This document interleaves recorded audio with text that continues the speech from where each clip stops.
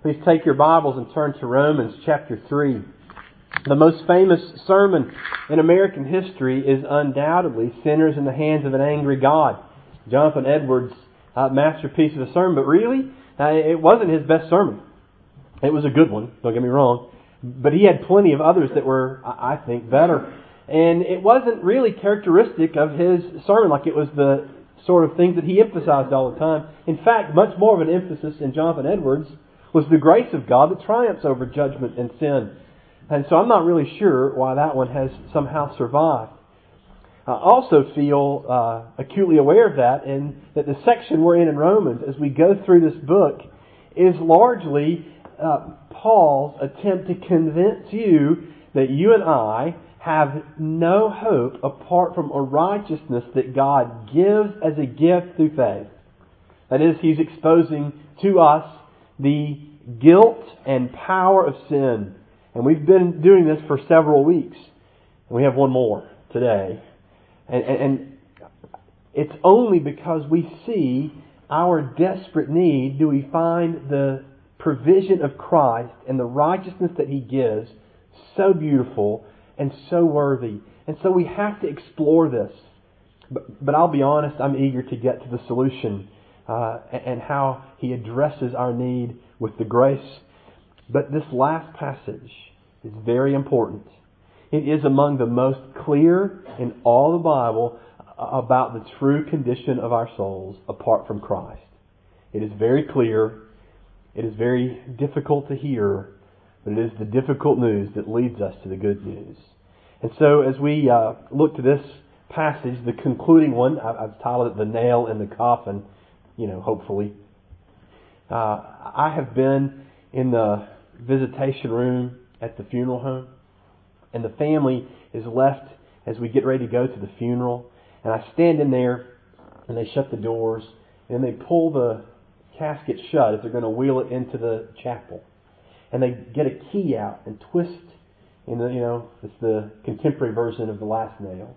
And they shut and lock the casket. And the family's not there to see it, but I've seen it lots of times, and it's so very final, and it's so very conclusive. And so is this passage. Very final, very conclusive about what we are and why we need Jesus. Before we read it, let's pray together. Father in heaven, our desire is not to leave people in despair, but to drive us to despair of ourselves, to despair of being moral enough or religious enough or disciplined enough to save ourselves, but to despair of some idea of autonomy, that there's any salvation in the world. In fact, let us despair of finding glory in the created things, and instead turn to You. That would take a supernatural work from You. And so we pray You would help us see the despair of ourselves, but the hope of Christ. We pray that You would take Your word and lead us to Your Savior, who was beautiful and excellent, who loved us enough to give Himself up for us, that we might be freed from the sin, the guilt, and the power of it. Now we pray, send Your Spirit to Your church and bless the reading and study of Your word this morning, that Your church may be nourished and may flourish in Jesus. We pray in Christ's name. Amen. From Romans chapter 3, I'll begin reading in verse 9. Romans 3:9. This is God's Word. What then? Are we Jews any better off? No, not at all. For we have already charged that all, both Jews and Greeks, are under sin. As it is written, none is righteous. No, not one. No one understands. No one seeks for God. All have turned aside. Together they have become worthless. No one does good, not even one. Their throat is an open grave. They use their tongues to deceive. The venom of asps is under their lips. Their mouth is full of curses and bitterness. Their feet are swift to shed blood. In their paths are ruin and misery, and the way of peace they have not known. There is no fear of God before their eyes. Now we know that whatever the law says, it speaks to those who are under the law, so that every mouth may be stopped, and the whole world may be held accountable to God. For by works of the law, no human being will be justified in His sight, since through the law comes the knowledge of sin. This is God's Word. It is completely true, and it is utterly trustworthy. If you have been connected to a church for a long time, that word sin gets used a lot. The Bible uses it a lot. It is our greatest need, is to understand our sin and how to deal with it.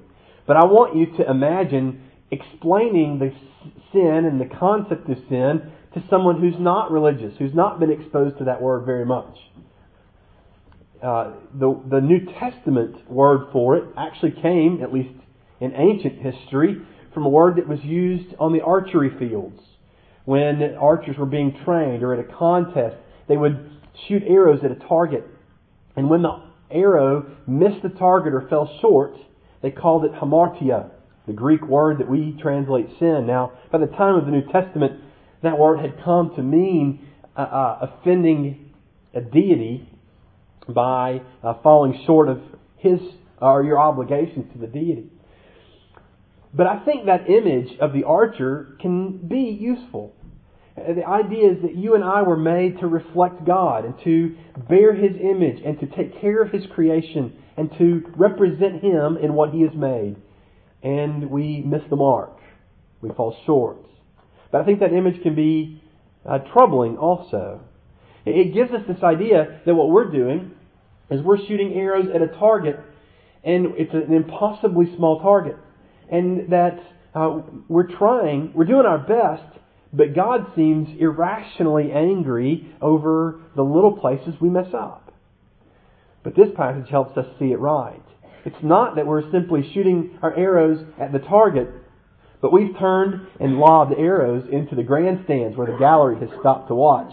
And then we turn our arrows from the audience that's watching and we aim at the referee. We're abusing the whole system and everything has gone wrong. This passage shows us how deeply and profoundly sin has affected us. And Tim Keller had a really convincing and a good outline of this passage. So I'm going to largely use what he had to say as an outline. I think it's persuasive. I'll modify it a little bit. But he points out that the passage deals with how sin has affected us, particularly inside. So we might say sin and self. It shows us how sin has affected our relationship to people and to neighbors and those who are around us. We call that sin in others. And it shows us how sin has affected our relationship to God. Sin and God. Let's start looking at sin and self. How has sin affected us? Well, in verse 10 it says, as it is written, none is righteous. No, not one. No one understands. Righteous would be something like the opposite of sin. If sin is living in offense to a deity, righteous is standing in right terms toward Him. So one who is righteous is in a right relationship to God. And the Bible tells us that there isn't anyone who qualifies. None are righteous, not even one. But here's the big important part. No one understands. That is, no one really gets how deep this has affected us. We look and we see the wrath of God around us. We see that we've offended Him. We suppress the truth and unrighteousness, it says back in chapter 1. We find ourselves trying to make ourselves righteous by good moral works or by religious duties, and we keep falling short, and no one understands why this is working, and no one fully grasps the depth of our sin. We don't get it. You see, sin has affected our ability to understand. It's affected our minds. We're going to distort the truth. We're going to misrepresent what we see. We're going to be selective in what we recognize and pay attention to. And so we obscure and we tend to make ourselves feel a little better about who we are. We like to compare ourselves to other people, at least in places where I feel like I'm doing better. I'll ignore the places I'm not. And so this effect of sin on my head is that I no longer understand who I really am in my condition. More than that, it says no one seeks for God. Now that's a pretty powerful statement. A lot of people would say maybe Paul went a tad too far there. After all, the world is notoriously religious. There's never been a culture in human history that wasn't religious. Religion's everywhere. People pray. People do religious activities. How is it possible that Paul could say no one seeks for God? After all, there's a movement in the American church that's built on the idea that seekers come. Seeker-sensitive churches. It's the whole philosophy of ministry. How can we say no one seeks for God? Well, a lot of people, including Thomas Aquinas and Jonathan Edwards, have pointed out that this passage does not say no one seeks for things from God. Plenty of people seek for comfort from God. We feel sorrow or disappointment. And I want God to comfort me. I want Him to address my pain and heal it. Lots of people seek for that. And a lot of people like to know that when everything around them is breaking and messed up, that God is for me. And so I can feel a sense of calm. So I like God's peace and His calm. And I think a lot of people seek God's power. They look at their lives and say, I'm not sure I'm happy with the way things are going, and I want power to change. You've heard of AA's 12 steps. Among them is to find a higher power. And it explicitly says it doesn't matter what higher power you choose.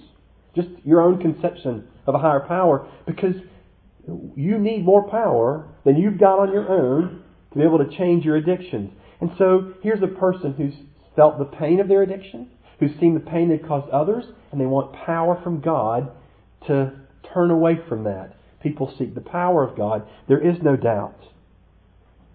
But that's not the same thing as seeking God. It's like seeking God for His stuff. There's a powerful illustration of this in the parable we're actually going to study tonight in evening worship. In the parable of the prodigal son. The younger son comes to his father and says, "Give me my inheritance now." Now that little phrase it may hide the truth, but here's what he said. I want my stuff. Actually, that's not true. I want your stuff. But when do you get an inheritance? Is when someone dies. What he was saying was, I want your stuff and not you. He gets his stuff and he leaves to prove it. The younger son shows this hideous part of our souls. We want the blessings of God without God. And you can prove it more in this way. When we seek for God, we want Him on kind of our terms. God, I will be happy to do these things for you if you'll meet my needs. If you will do the right things for me. If you will organize my life the way I want you to. I expect God to bring me comfort and peace and joy and to be there to listen to me when I want to complain. And I have a whole list of things that I expect God to do. Now I want you to see what I've actually done. Is when I try to go to this God that I expect, I've actually made a God in my image. I've made a God who reflects what I want Him to be like rather than the God who is actually there. And I'll go to the God I've made. But I'm not sure I want to go to the God who's revealed Himself in Scriptures. He's different. He's terrifying. He's unsafe. He's unpredictable. He doesn't do what I want Him to. You felt that with other people, right? I just want somebody to say this when I tell them something. And you want to give them their lines before you have the conversation. Here's what you're supposed to say after I tell you what I'm about to tell you. We don't want people to do something we don't want. We do the same thing with God. You come and do what I want you to. You be made in my image instead of me in His image. And so I won't seek for the real God. I'll seek for one I made up. And every person who has ever lived or ever will live does the exact same thing. We make up a God in our own image instead of seeking for the one who is actually there. No one seeks for God. It's not just that it's affected our minds and then our hearts in the way that we seek and what we want. It's affected our will. Verse 12. All have turned aside. Together they have become worthless. No one does good, not even one. Again, Paul, that's so strong. How can you say no one does good? I mean, I've seen people do good. There's great stories of even pagans who sacrificed themselves for their other men in battle. They're willing to do something noble. There are plenty of people who don't know God, who aren't particularly religious at all anyway, just to make the point, and yet they give to charity and do kind things. How can Paul say no one does good, not even one? Well, the Bible's definition of good is not simply that which is on the surface, but it extends to the very heart and why we do things. Charles Spurgeon told this illustration.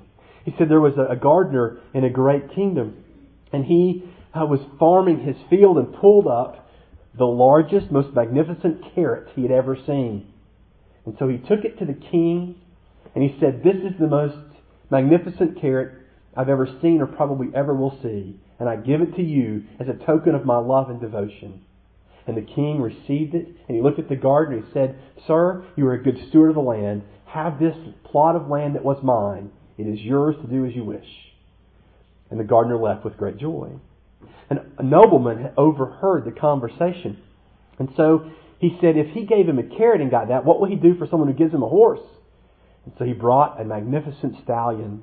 And he said to the king, "I'm a breeder of horses, and this is the most magnificent horse I have ever bred or will breed. And I give it to you as a token of my love and devotion." And the king said, "Thank you," and gave him nothing. Perplexed, the nobleman clearly wondered, and the king explained, "You see, the gardener came and gave me a carrot. You came and gave yourself a horse. You were looking for the reward. You're doing these things for yourself and not for the king. And you and I, and every human being, we do our good things because we want to commend ourselves or feel good about ourselves or say, 'See God, I'm okay.' And we're giving ourselves good works instead of God. No one does good. And so we've all turned aside. We've all left the path. We've all rejected our purpose in reflecting the image of God and doing His good works to care for the creation. And the result is we've become worthless.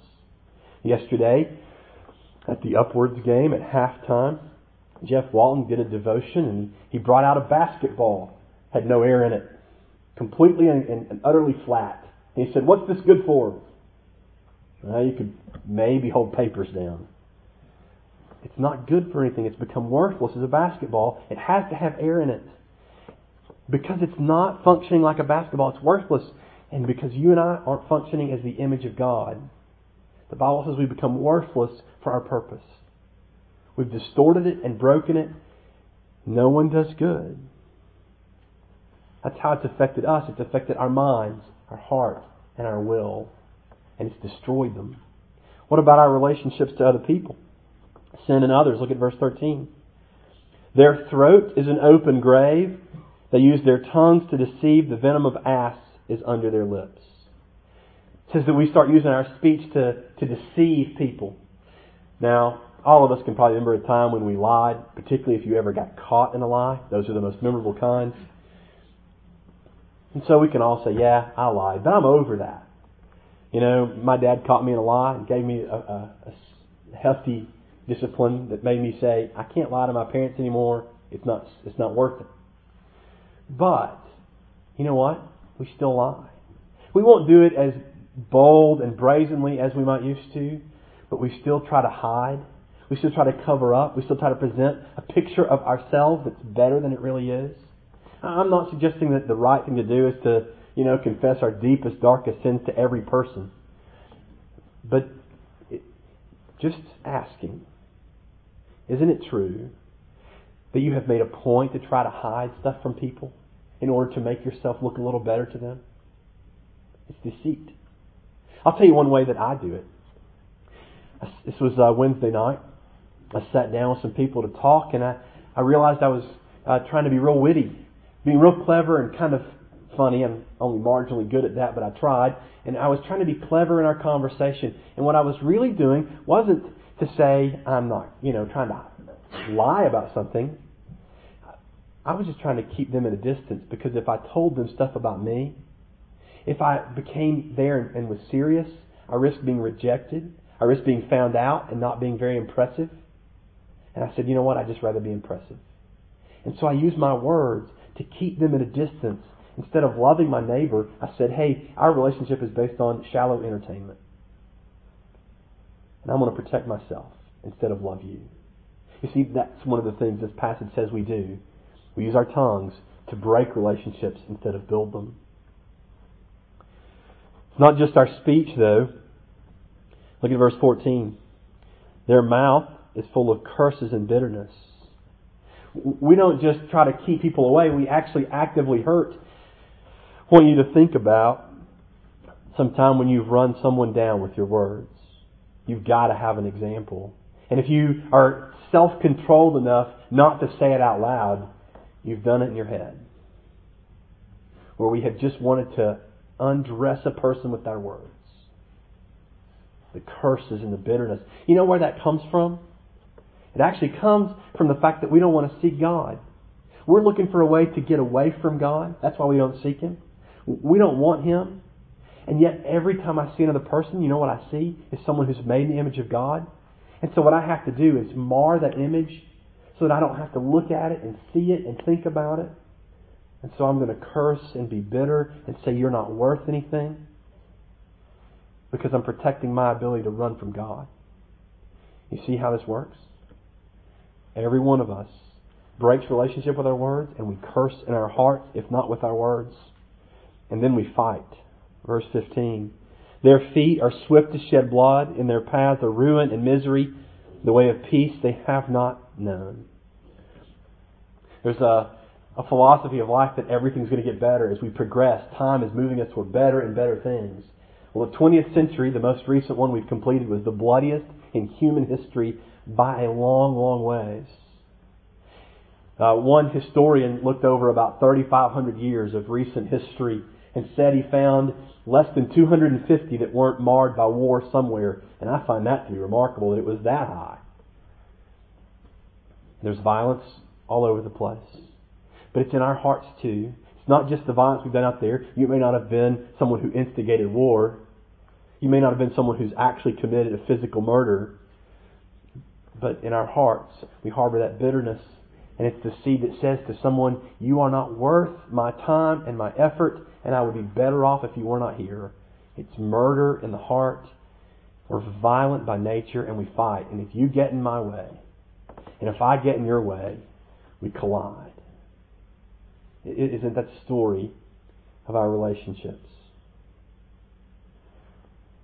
Sin has broken our mind, our will, our hearts. It has broken our relationships to others. And it has wrecked our relationship to God. Look at verse 18. There is no fear of God before their eyes. You know, sometimes a person will be so enamored with the opinions of others that they have no choice but to serve that opinion and to say, I've got to do whatever they want, I've got to protect that opinion. It's because we fear a person. We fear what they might say or what they might do, and we have to have their approval. The psychologists call that codependency, or a whole host of other psychological disorders. And it can really be disruptive. It's one of the reasons why, at least on a smaller scale, peer pressure and the power to conform to the community that you're in is so powerful. We fear other people. But in a healthy way, we can develop a sense of equality. We're equals. And it's okay for me to be different. And when that happens, there's a healthiness that comes. But then we take the same healthy thing that's with others and we apply it to God. And we become equals with God. And there's no fear of God. There's no recognition of His honor and worth, of His superiority, of His authority over us. We become equals. And now I can look at God and say, it's okay if we're different. It's okay if I look at your commands and your obligations and I say, I don't know, I like these, but I disagree with that one. Let's just be friends. You see, I have no fear of God. And it really drives everything else. The result of this is that I've broken my relationship to God and I've become, here's Paul's word, accountable. Verse 19. Now we know that whatever the law says, it speaks to those who are under the law, so that every mouth may be stopped and the whole world may be accountable to God. We stand before Him with our record. It's not enough. We're accountable to Him. We have obligations to Him, and we can't meet them. It says that we are condemned, verse 20. For by works of the law, no human being will be justified in His sight. No human being will be able to stand before God and be just. Just as the standing before God, it's a position. If you have not broken a law, if you've paid your taxes and done the things you're supposed to, you're just before the law. The law looks at you and says, okay, live in freedom. We stand before God as criminals, unjust. And there was no ability for us. We were absolutely, completely unable to make ourselves just again before God. It cannot happen. Not by the law. In verse 20, again, he says, since through the law comes the knowledge of sin. The only thing the law can do is expose our inability. I can't do this. If you get one word out of this passage to take home with you, let it be that one. Inability. Spiritually unable to make ourselves fit for God. It can't be done. And the last thing to see is that our mouths are stopped. Verse 19. So that every mouth may be stopped. We have no excuse. I want you to think about how you live your life right now. I think most of us have our mouths going. I do. I justify myself. I'm not that bad. I've seen other people who are worse than me. Or, if you had my history and my family background, you'd have the same problems I've got. Leave me alone. And I'll look for reasons in my life to justify everything I'm doing. This is because of something else. And I justify and I give excuses and I explain away all of my flaws. There is a day coming when no excuse will stand.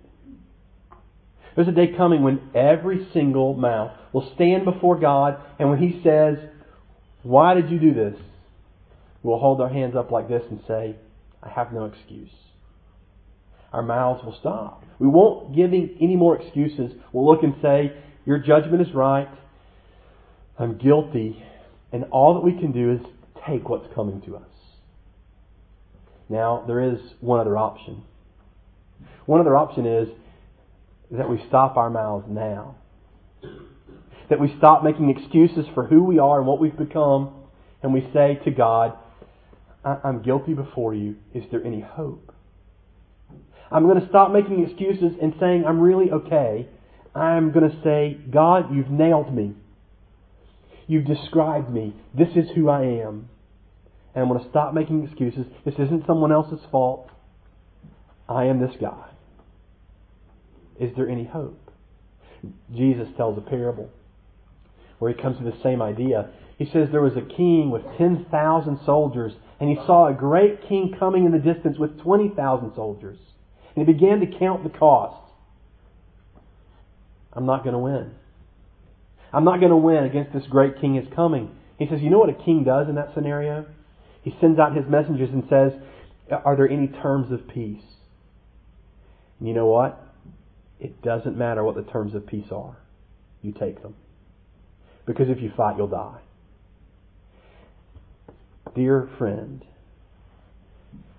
realize who we are. Realize that Jesus, the great King, is coming and His wrath is being revealed. And if you decide to stand and fight, you'll die. But go to Him and say, are there terms of peace? Are there terms of peace? Is there anything that we can do to fix this? Whatever your terms are, I'll take them. And then hear this. Here's what He says. But now, the righteousness of God has been manifested apart from the law, although the law and the prophets bear witness to it. The righteousness of God through faith in Jesus Christ for all who believe. His terms of peace are come as you are to my Son and receive righteousness instead of earning it as a gift through faith. today, let's stop our mouths. No more excuses. And run to Jesus and say, give me righteousness or I die. Let's pray. Father in heaven, we pray that you would help us see our need and Christ as the answer. And may we run to Him in faith. May we hear this great and glorious phrase, but God did something for us. When we could not do anything for ourselves, you sent your Son that we might become righteous. Now, O God, give us faith in Christ. And then through that faith, give us righteousness that clothes us and makes us justified before you. We are unable to do this ourselves. Will you help us? We pray in Jesus' name. Amen.